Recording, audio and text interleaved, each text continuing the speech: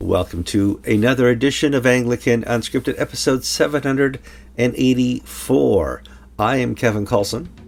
I'm George Conger. Today's January 27th, 2023.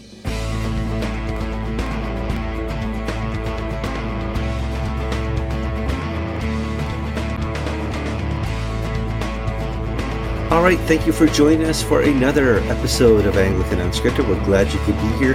Before we get too far into the program, please like us on Facebook and YouTube.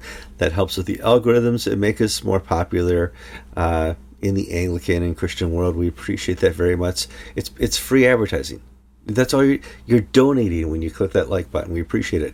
The show continues in the comments. Every week we get more and more comments. You guys are paying more attention to the show and expressing your opinions in the comments. We really appreciate that. And you're giving us more and more hints. If you have hints on stories you want to send us, please send it to anglicantv@gmail.com and we'll investigate it and see if it's something for the show. George, how you doing this week? I've been kept very busy by the news coming out of England. It's we could have a 5-hour show if we're not careful. Yeah, well, buckle your seatbelts. Well, you were doing some work in your garage, you told me. Well, yes, I had to replace some piping for the hot water heater. I did that last month, but my wife wouldn't let me use my blowtorch to sweat the fittings together because she was afraid that I would blow up the house because we have gas lines. Mm-hmm. Yeah. And so I had to use these push connect fittings, and of course they work, but when they don't work, they really don't work, and you have to take everything apart and do it all over again.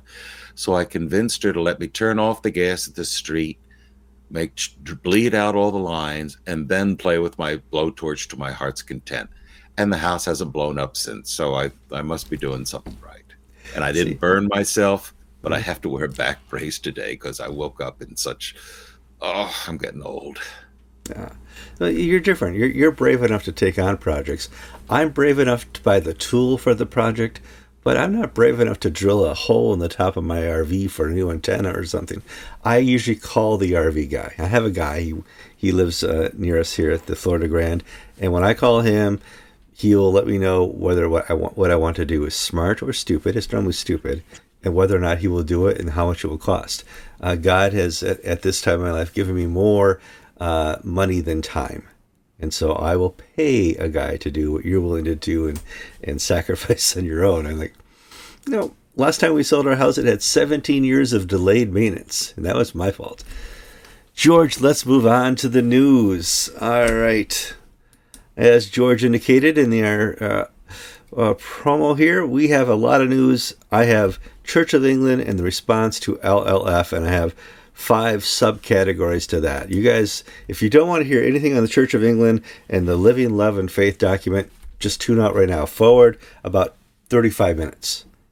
45 minutes. Just go to the next episode because this is going to be a lot of talk about people responding to the LLF. And if this is your first show in like 5 weeks, let's tell them what the LLF is, George. Living in Love and Faith has been the multi-year project to chart the church's way forward on homosexual issues. Mm-hmm. At our last show, filmed a week ago, Friday, while we were filming, the Church of England was giving its presentation on LLF.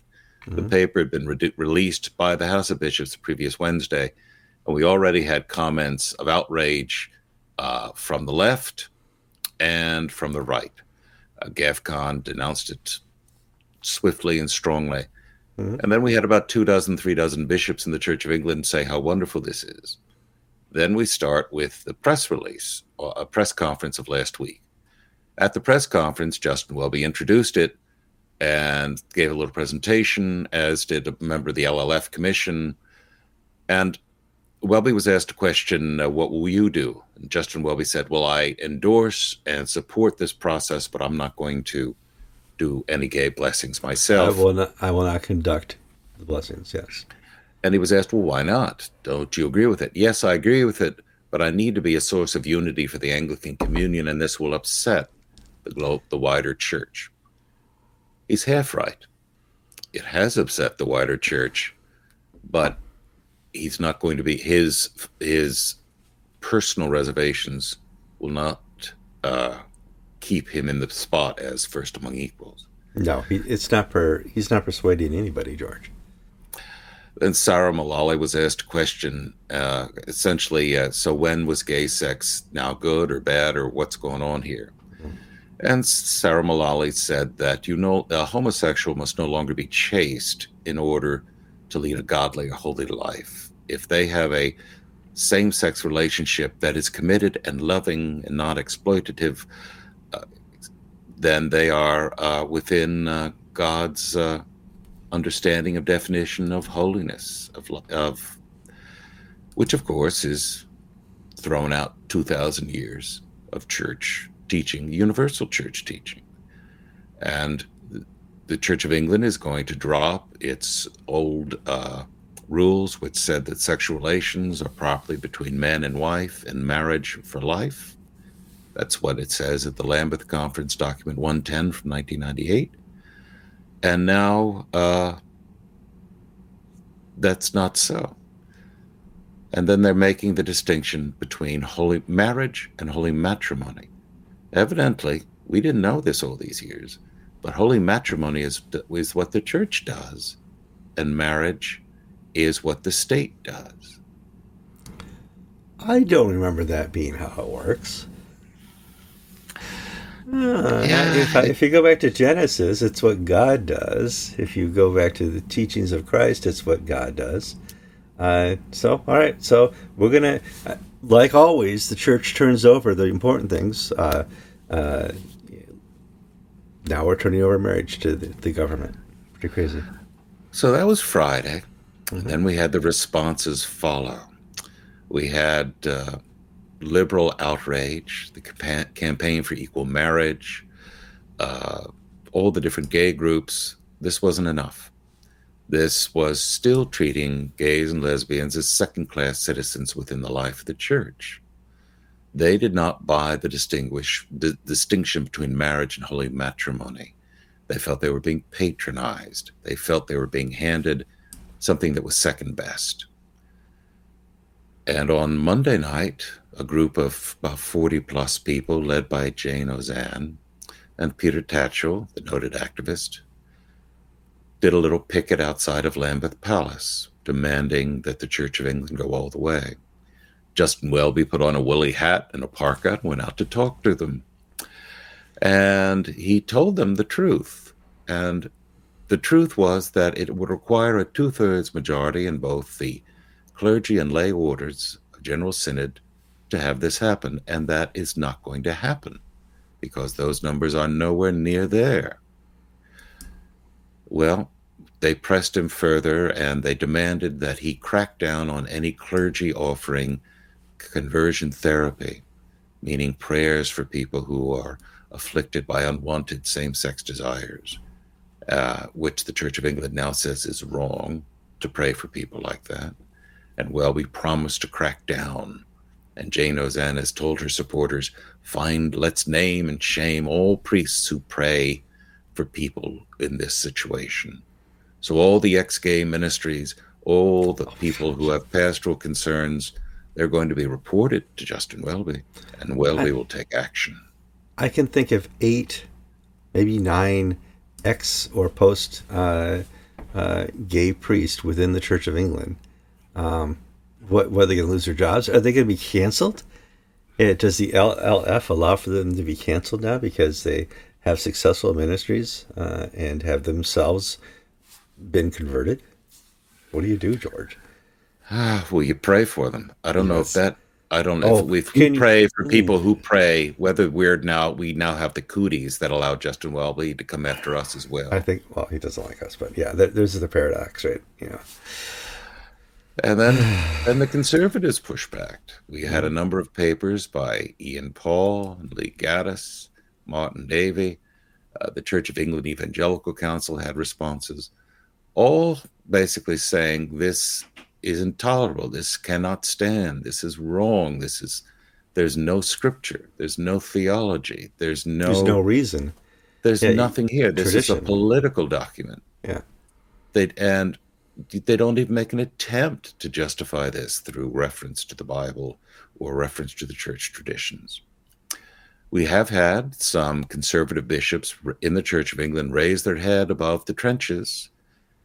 James Manucum, the Bishop of Carlisle, and his suffragan, the Bishop of Penrith, put out a pastoral letter to their diocese saying, we support traditional marriage, but let's just see how this thing plays out.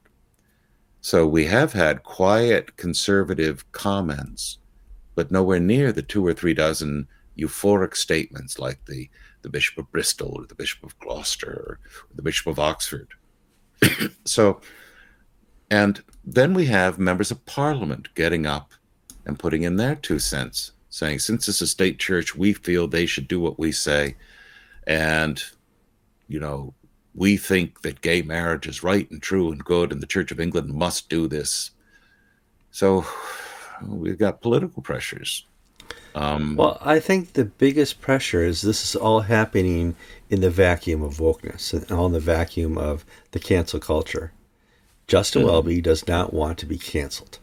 He doesn't want the Church of England to be canceled. He wants them to still be relevant in 2023.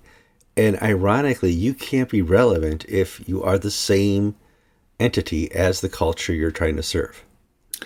And Justin Welby is he's so contradictory. We cannot pray. You cannot pray to change someone's sexual orientation. But Welby 2 weeks ago said it's okay to help someone change their gender. So we can pray for people to become a man if they're a woman, or if a woman they become a man. But if they are attracted to a person of the same gender, we can't pray for them in those cases. Tell me, where's the ration? Where's the logic? Where's the reason? How can you be pro-transgender and reject conversion therapy? You're rejecting psychology, counseling. Well, you're rejecting God's creation. You're rejecting creation. And this person was created to be a certain sex, to serve godly in that creation, to be righteous and holy in that creation. And once influenced by social media and Instagram and people around them and peer pressure, they start to doubt that their gender. You need to be there to reinforce the gender. Oh, that's all New Testament, by the way. You need to be there to reinforce their gender and to, lead them down a godly path, a righteous path, to be transformed by the message of Christ. So the other thing that's happening, and we're all still within England now. We've not even gone overseas yet. Is how little consequence the thoughts of the bishops are of the Church of England. And reading these comments from the secular press and from observers, and just watching a few bits on English television from time to time, the answer is, well, who cares what the Church of England says on this issue?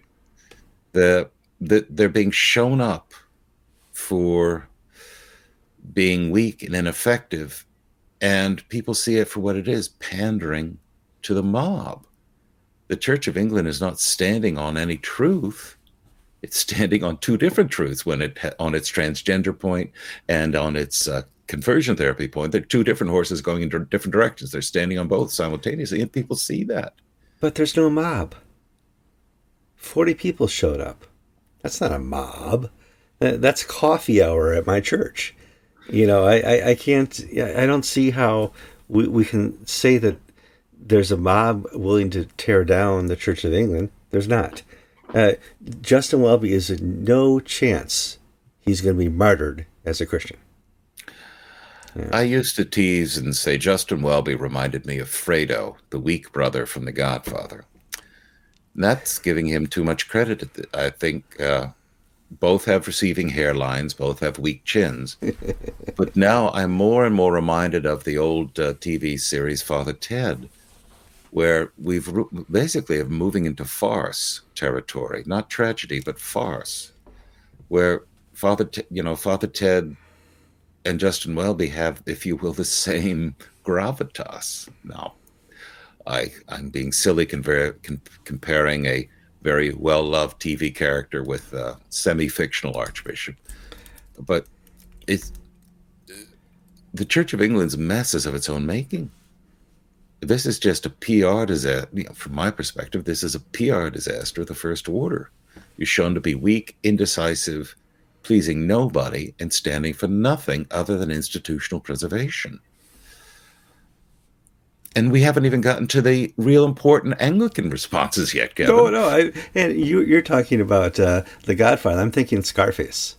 I'm thinking when they're down in I forget what the country, making a deal with the devil. Tony Montana's right there, and the guys there was freaking out. You're trying to make a deal with the devil. This isn't going to work, and don't worry about it.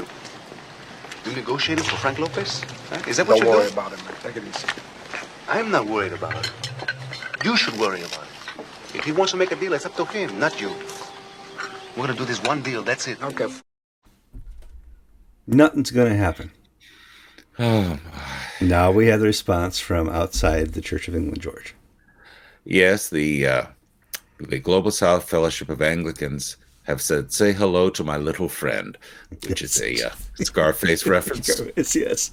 They've brought out the heavy machine guns, and they say, "Okay, Justin, we've warned you once. We're warning you now a second time. If you go down this road, you will lose the Anglican Communion."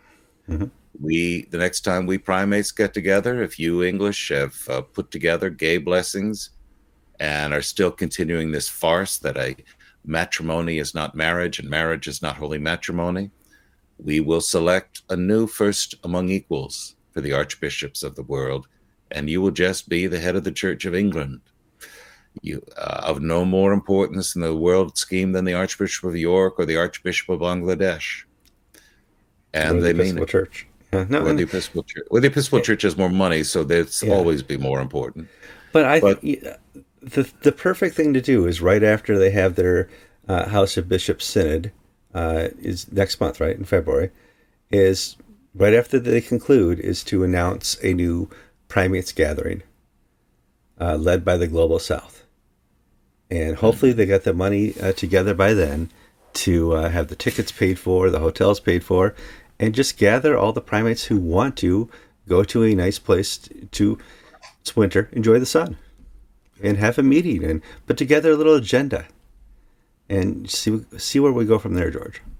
You know, my parish hall, Kevin, could comfortably accommodate all the primates, and we have a lovely kitchen, and there's a what are they called? Hilton Garden Inn down the road. You got that, and you're just a short drive. You can go swim with the manatees for your little break. It's a perfect thing to do to bring the primates in, and they can golf to their heart's content. Yeah, the Global South primates have basically laid down the law. And then we've had other people not really affiliated with these groups. GAFCON, which basically said the same thing. Uganda said they would break completely with the Church of England if they went down this road. The David Parsons, the Bishop of the Arctic, the largest geographic diocese, I believe, in the Anglican world, he and his suffragans said, "This will not stand. This is unchristian. We stand upon the Bible. We stand upon the traditions of the church, and we stand upon logic and reason. And the solution being put forward by the Church of England corresponds to none of these." So the Arctic is not self-funding. It relies on money from Canada. It relies on money from mission societies in England and Ireland and all these different places. And they're basically willing to stand upon the truth, come what may. And just contrast David Parsons' courage in this battle against the Archbishop of Canterbury's. So, and now about the lawyers. The lawyers. The lawyers put out, the Church of England just published a supplemental document for the Synod where they have the legal opinion saying that there is a distinction in English law between holy matrimony and marriage. And they refer to some of the civil partnership acts and this and that. And saying, yes, don't worry, it's all going to be okay. And the Church of England's put out a press release unsigned saying, "Don't worry, guys. It's all okay. The lawyers tell us it's just fine." Don't worry about it. And the ACC, Anglican Consultative Council, put out a stupid paper saying, well, no one church can tell another church what to do, except, of course, if it's the Church of England. And then they can tell all the little black and brown churches all around the world what to do. Yeah, yeah. Just ask them about Justin Welby getting all hot and bothered about, oh, you have laws in the books that make sodomy criminal and all this and that. Yeah, of course, Church of England can tell others what to do, but nobody can tell the Church of England what to do.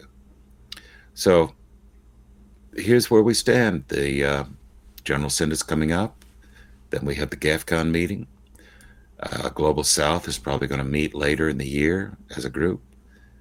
And when the next primates meet, if they go through with this, Justin Welby, out the door you go. Mm-hmm. Bye. It's been fun.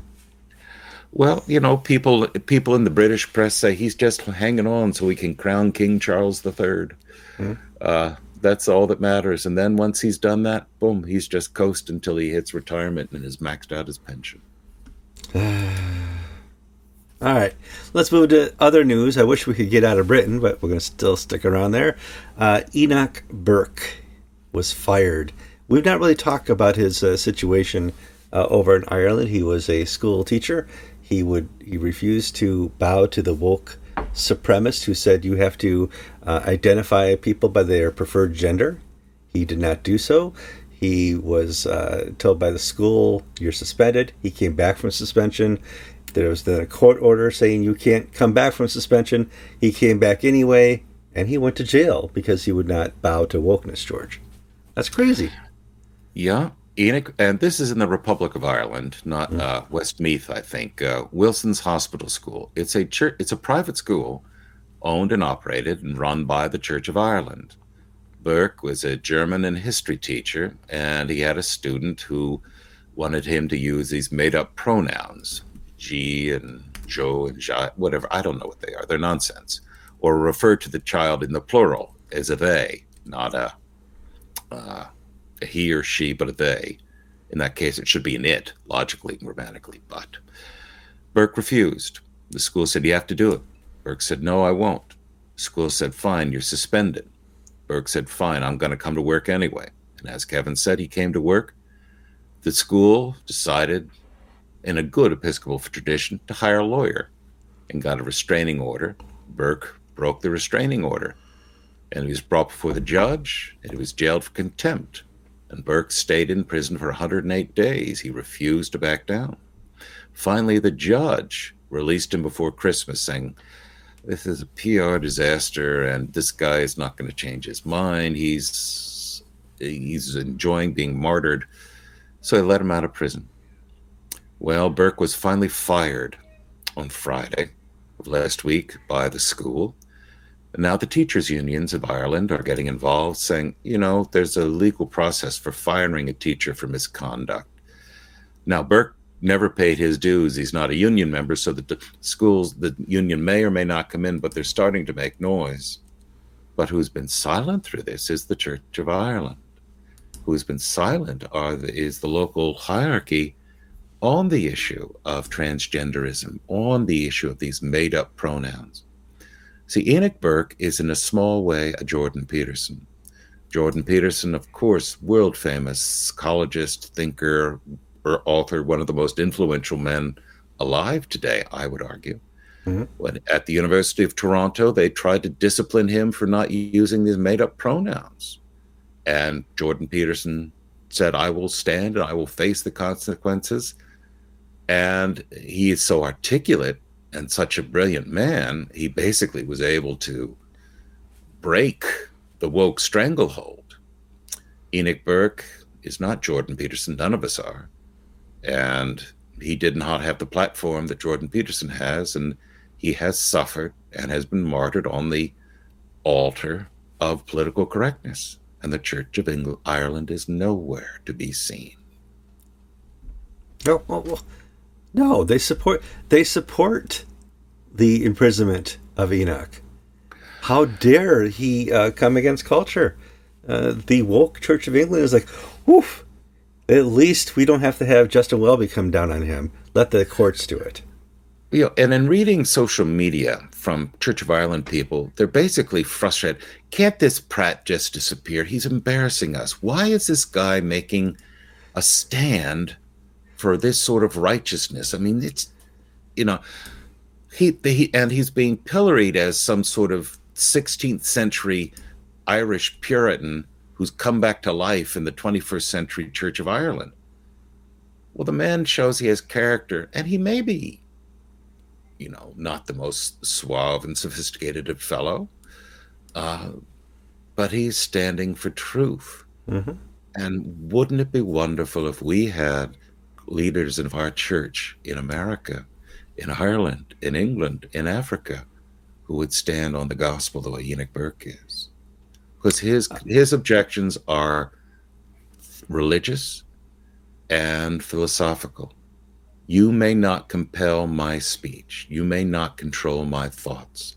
I will not play your thought crime games. Yeah. And this is it. This is the ultimate thought crime. I'm going to create a fictional situation with fictional names and fictional genders, and I'm going to force you to acknowledge it. If you do not acknowledge it, you are committing a crime. If that's not the 4th chapter of 1984, I mean, in 5th chapter, and if that's not 1984, I don't know what is.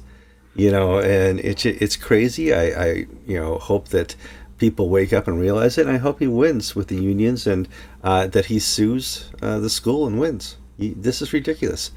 In America, he could probably sue and win because we still have freedom of speech that's different than the freedom of speech they offer in Britain and England. So I don't know about Ireland's freedom of speech.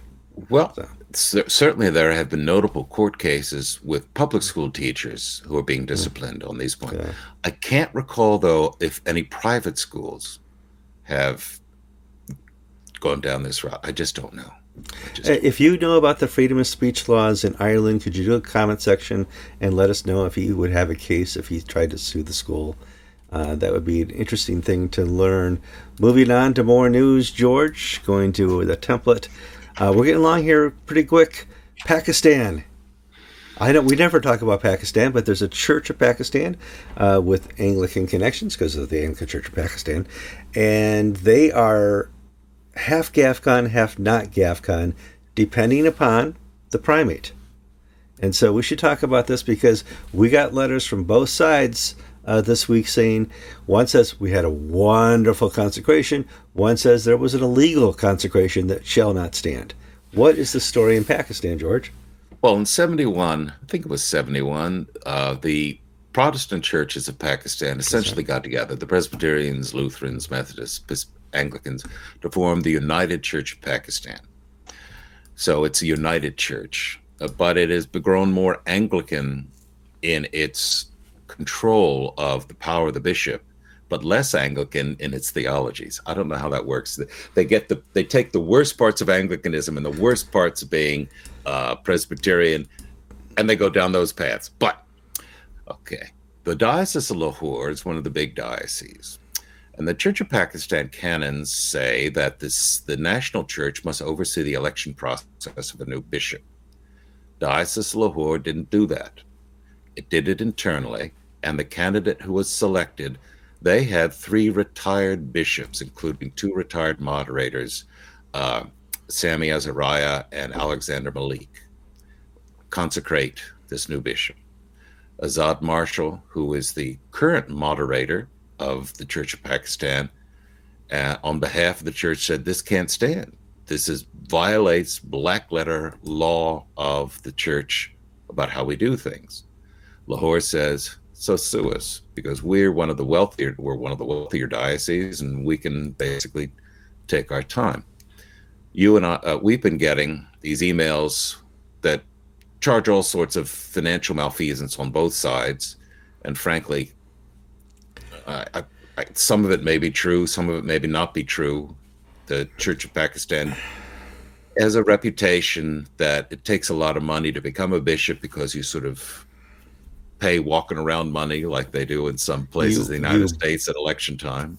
Butter your way to the top, correct. Yes. And then you hire all your relatives to church offices and you basically make a killing out of it. Well, the problem is there are 8 dioceses. There are 4 that are GAFCON leaning, including the one led by the moderator, Azad Marshall. The 3 are more in the Church of England, let's go along, get along, whatever Welby wants, Welby gets. And Lahore, I think, is number 4. So, is Pakistan a member of GAFCON? Well, if this man who's elected and consecrated locally, no, because they're split 4-4.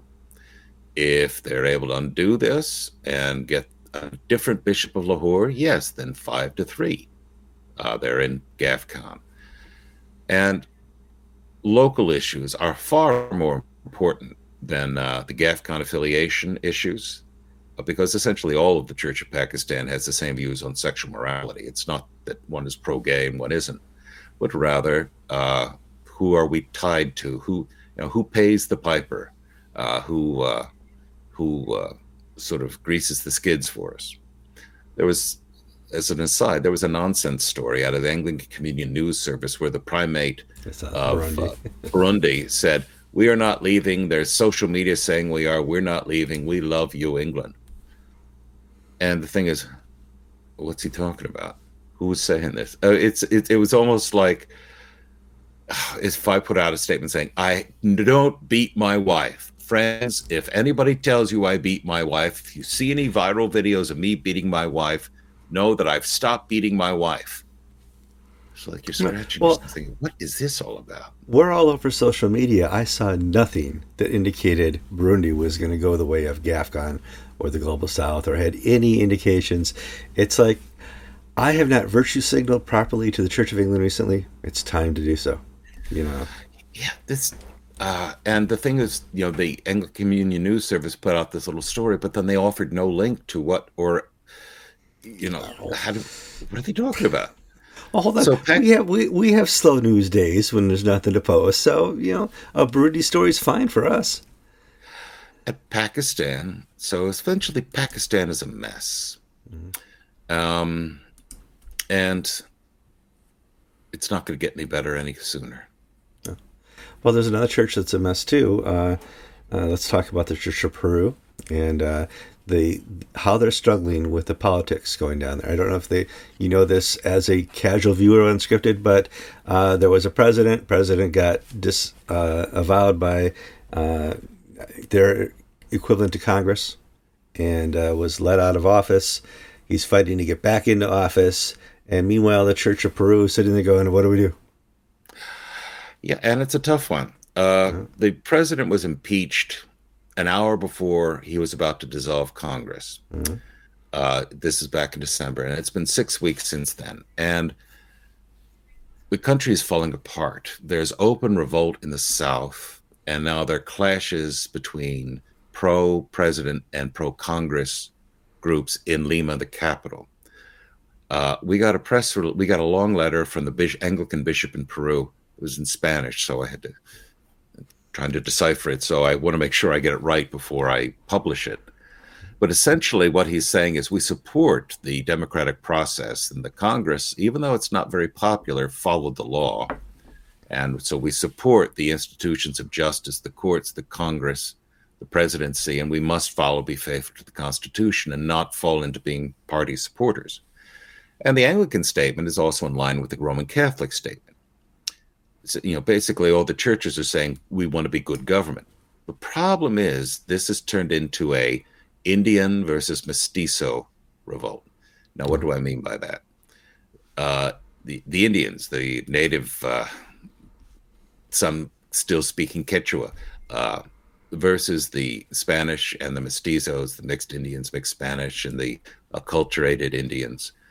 And in the South, and the thing is, the Anglican Church does most of its missions work and has most of its members among the native populations, the indigenous populations, and then has a church in Lima for the wealthy sophisticates and the patriots and whatnot. So it's a split church.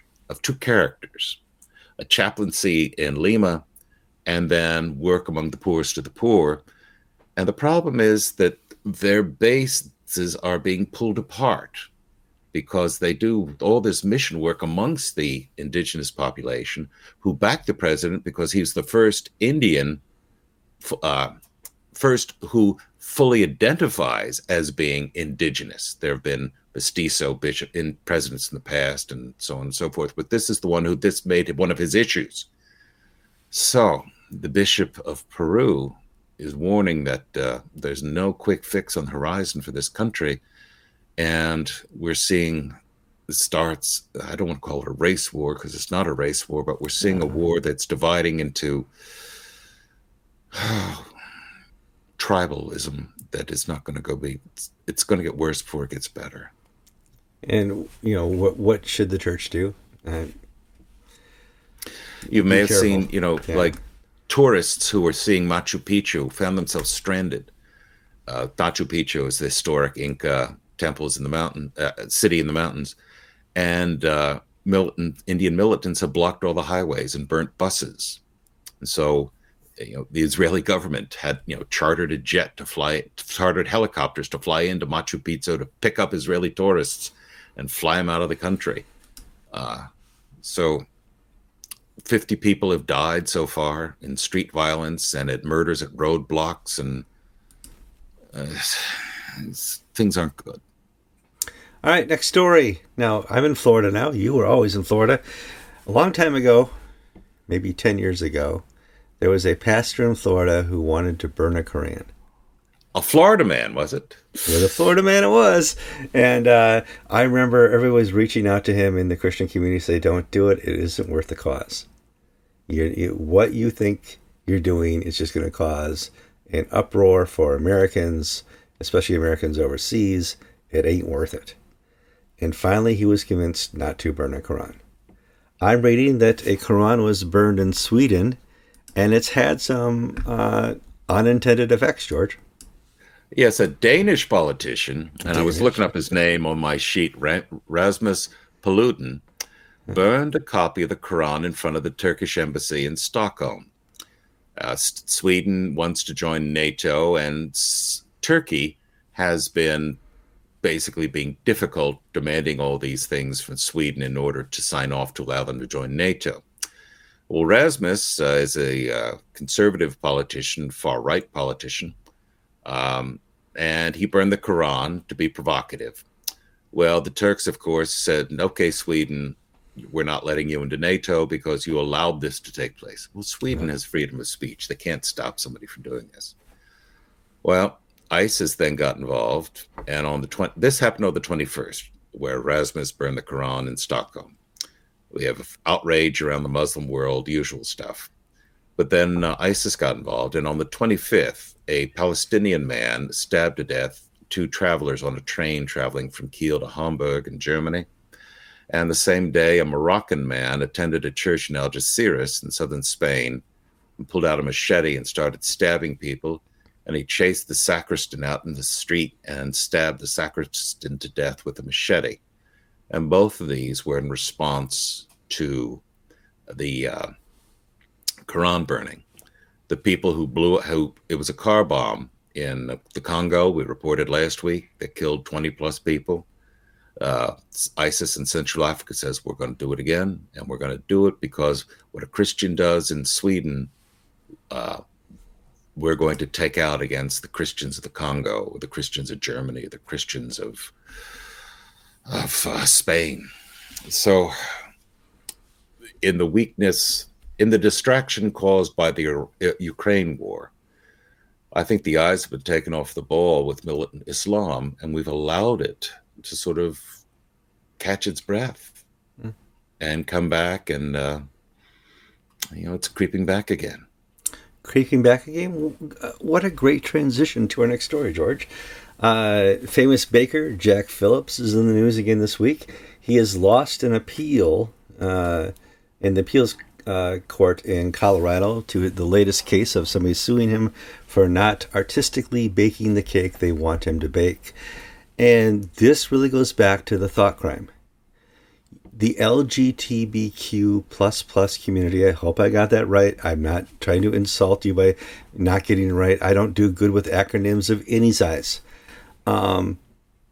Cannot win any argument unless they can allow for thought crime. And here they are having what I call a thought crime feast.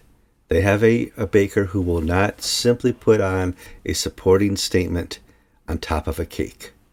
How evil can he be, George? And it's the second time up and down the course. First time around, it was a gay cake for a gay wedding, and he wouldn't do it. He said, hundreds of bakers will do it. Just not something I want to do. Because and he will refer you. He has the list. He will refer you to the baker who will do it.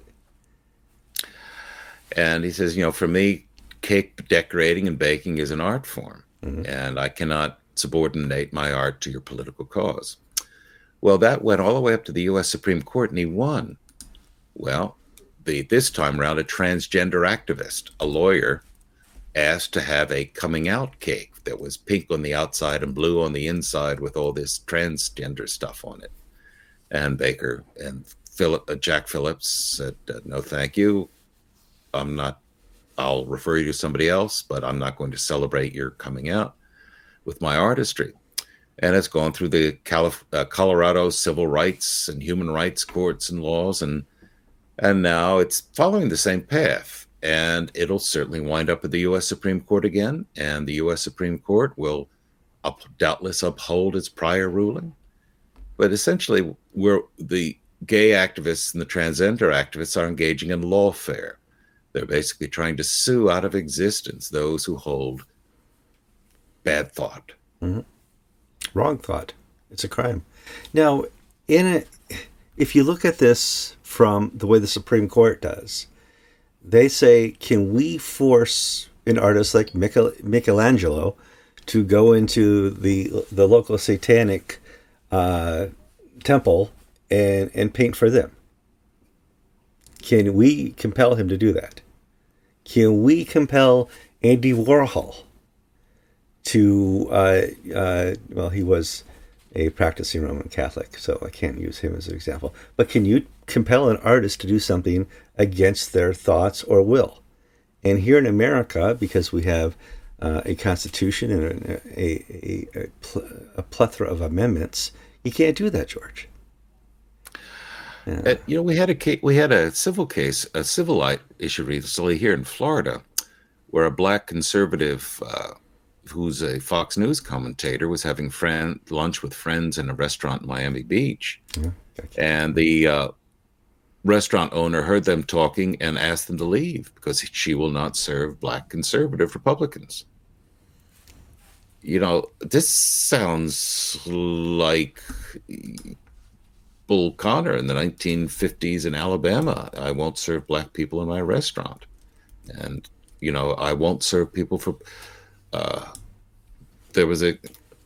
we're seeing, and it's not the right who's doing this. We saw this in Virginia and Richmond, where a pro-life dinner was canceled because the waiters and waitresses refused to wait on them. And that's what the owners told them the day of the dinner, the testimonial dinner. We're seeing this level of intolerance, refusing to wait on people at restaurants if they disagree with you. That's okay in the eyes of the left. But if you refuse to bake a cake for somebody who wants you to, if you're a Jewish baker and they want you to put a swastika on it and Arbeit macht frei and Hitler was right on it, you must do that. Well, let's look at the case now of Tyre Nichols. Tyre Nichols is a resident of Memphis, and he was beaten to death by 5 cops this week. Should be all over the BLM news.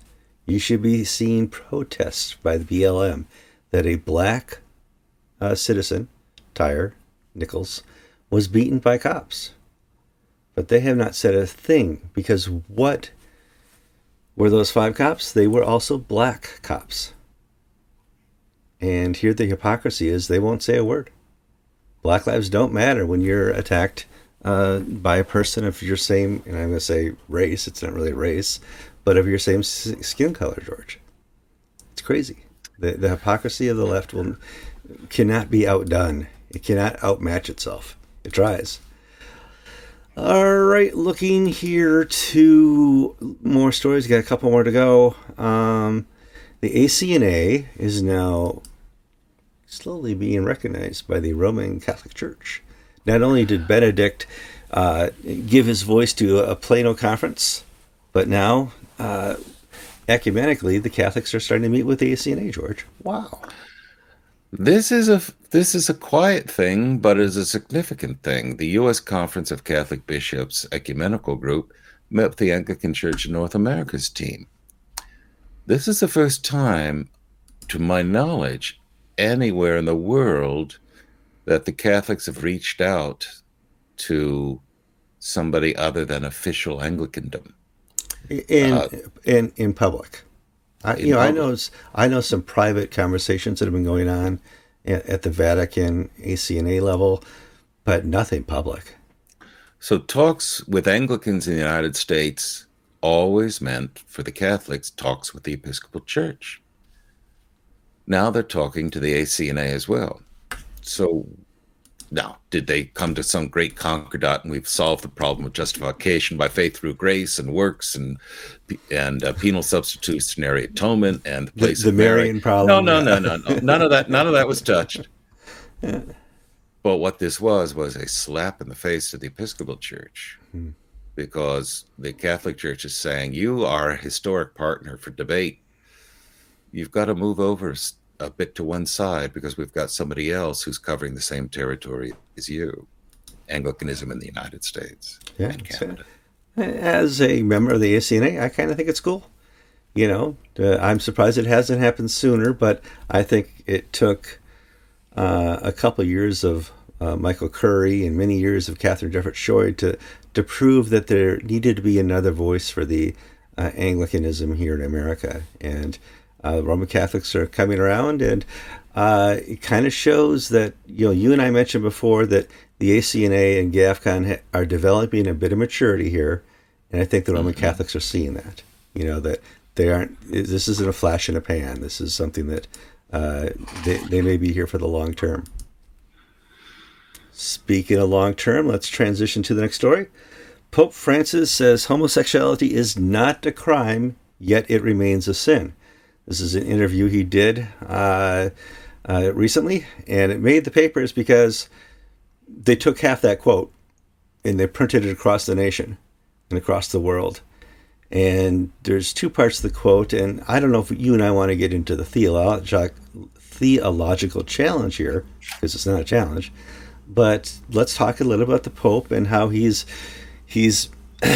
I don't know, he's kind of being a main predictive character in Benedict's I'm Dead book. Well, why would the Pope say this now? And he said nothing new, but of course all the drama around the Church of England on homosexuality for a secular and a Protestant world would say, ooh, this is something the Pope's reacting to. I don't believe so. I don't believe that's first and foremost in the minds. Francis has a habit, whether it's a good one or a bad one, of talking too much in a conversational manner. He talks to this one Italian journalist, and the journalist then writes out these interviews where Francis says all these things, allegedly, and the Vatican has to walk them all back. Well, Francis talked to a reporter from the AP, and he was asked, is homosexuality a crime? And Francis, who famously said, who am I to judge? Well, that's your job. Has now said it's not a crime, but it's a sin. Now, of course, what was the newspaper headline? It's not a crime. Well, it's never been a crime. Well, it may have been a crime in the past, but in modern thinking. Yeah, but now in certain societies throughout history have at times had it as a crime. England, yes, for certain, The United States, until I think it was Bowers versus Hardwick, states could criminalize sodomy. And so it's been in our lifetime, Kevin, that's changed. Well, Francis said it's not a crime, but it remains a sin. The papers ran with "it's not a crime," and what people read when they read the first line, the headline and the first line of the paper was, "What's Francis doing again?" That's right. So it's going to cause consternation. But what I really think is going on is that in this past week, 2 books have come out. One by Archbishop Geschwain, who was Benedict's secretary and for the last 10, 20 years. And the other, Benedict's posthumous testimony.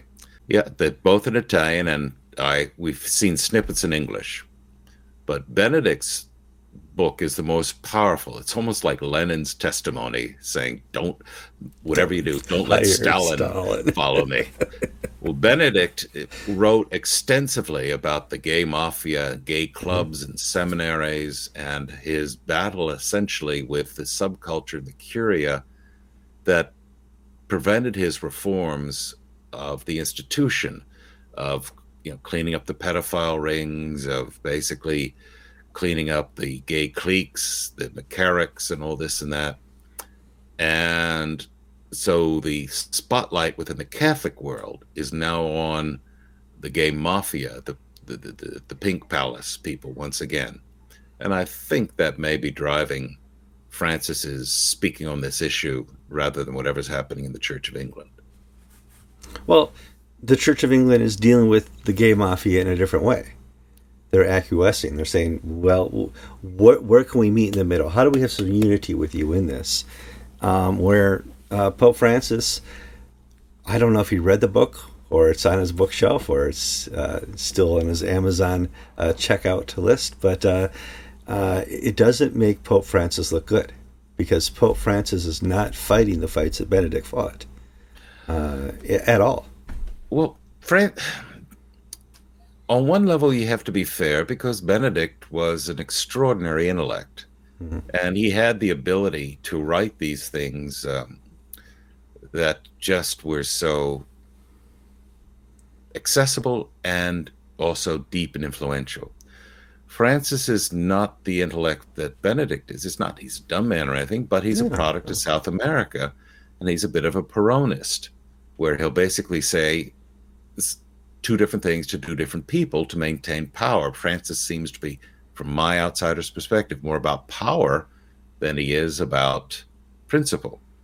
That's unkind, it's unfair, but that's just my observation. And that's what we do here. And so Francis will say liberal things to liberals and conservative things to conservatives and leave you guessing. And that's how Peronism works. The dictator, the caudillo, will basically say one thing to this crowd and another thing to the rich and wealthy, and try to get them both on side to maintain his regime. I don't know. It's interesting. It led to a nice, healthy show for Anglican Scripted. We will be talking, obviously, more about the Church of England as they go into Synod, about the Living Love and Faith next week. I just saw our email. We have 2 more that came while we're recording the show. You need to get these out on Thursday, people, if we're going to talk about it. We'll talk about those on Tuesday. George, you have a wonderful weekend. I'm Kevin Carlson. And I'm George Conger, and you've been watching episode 784 of Anglican Unscripted.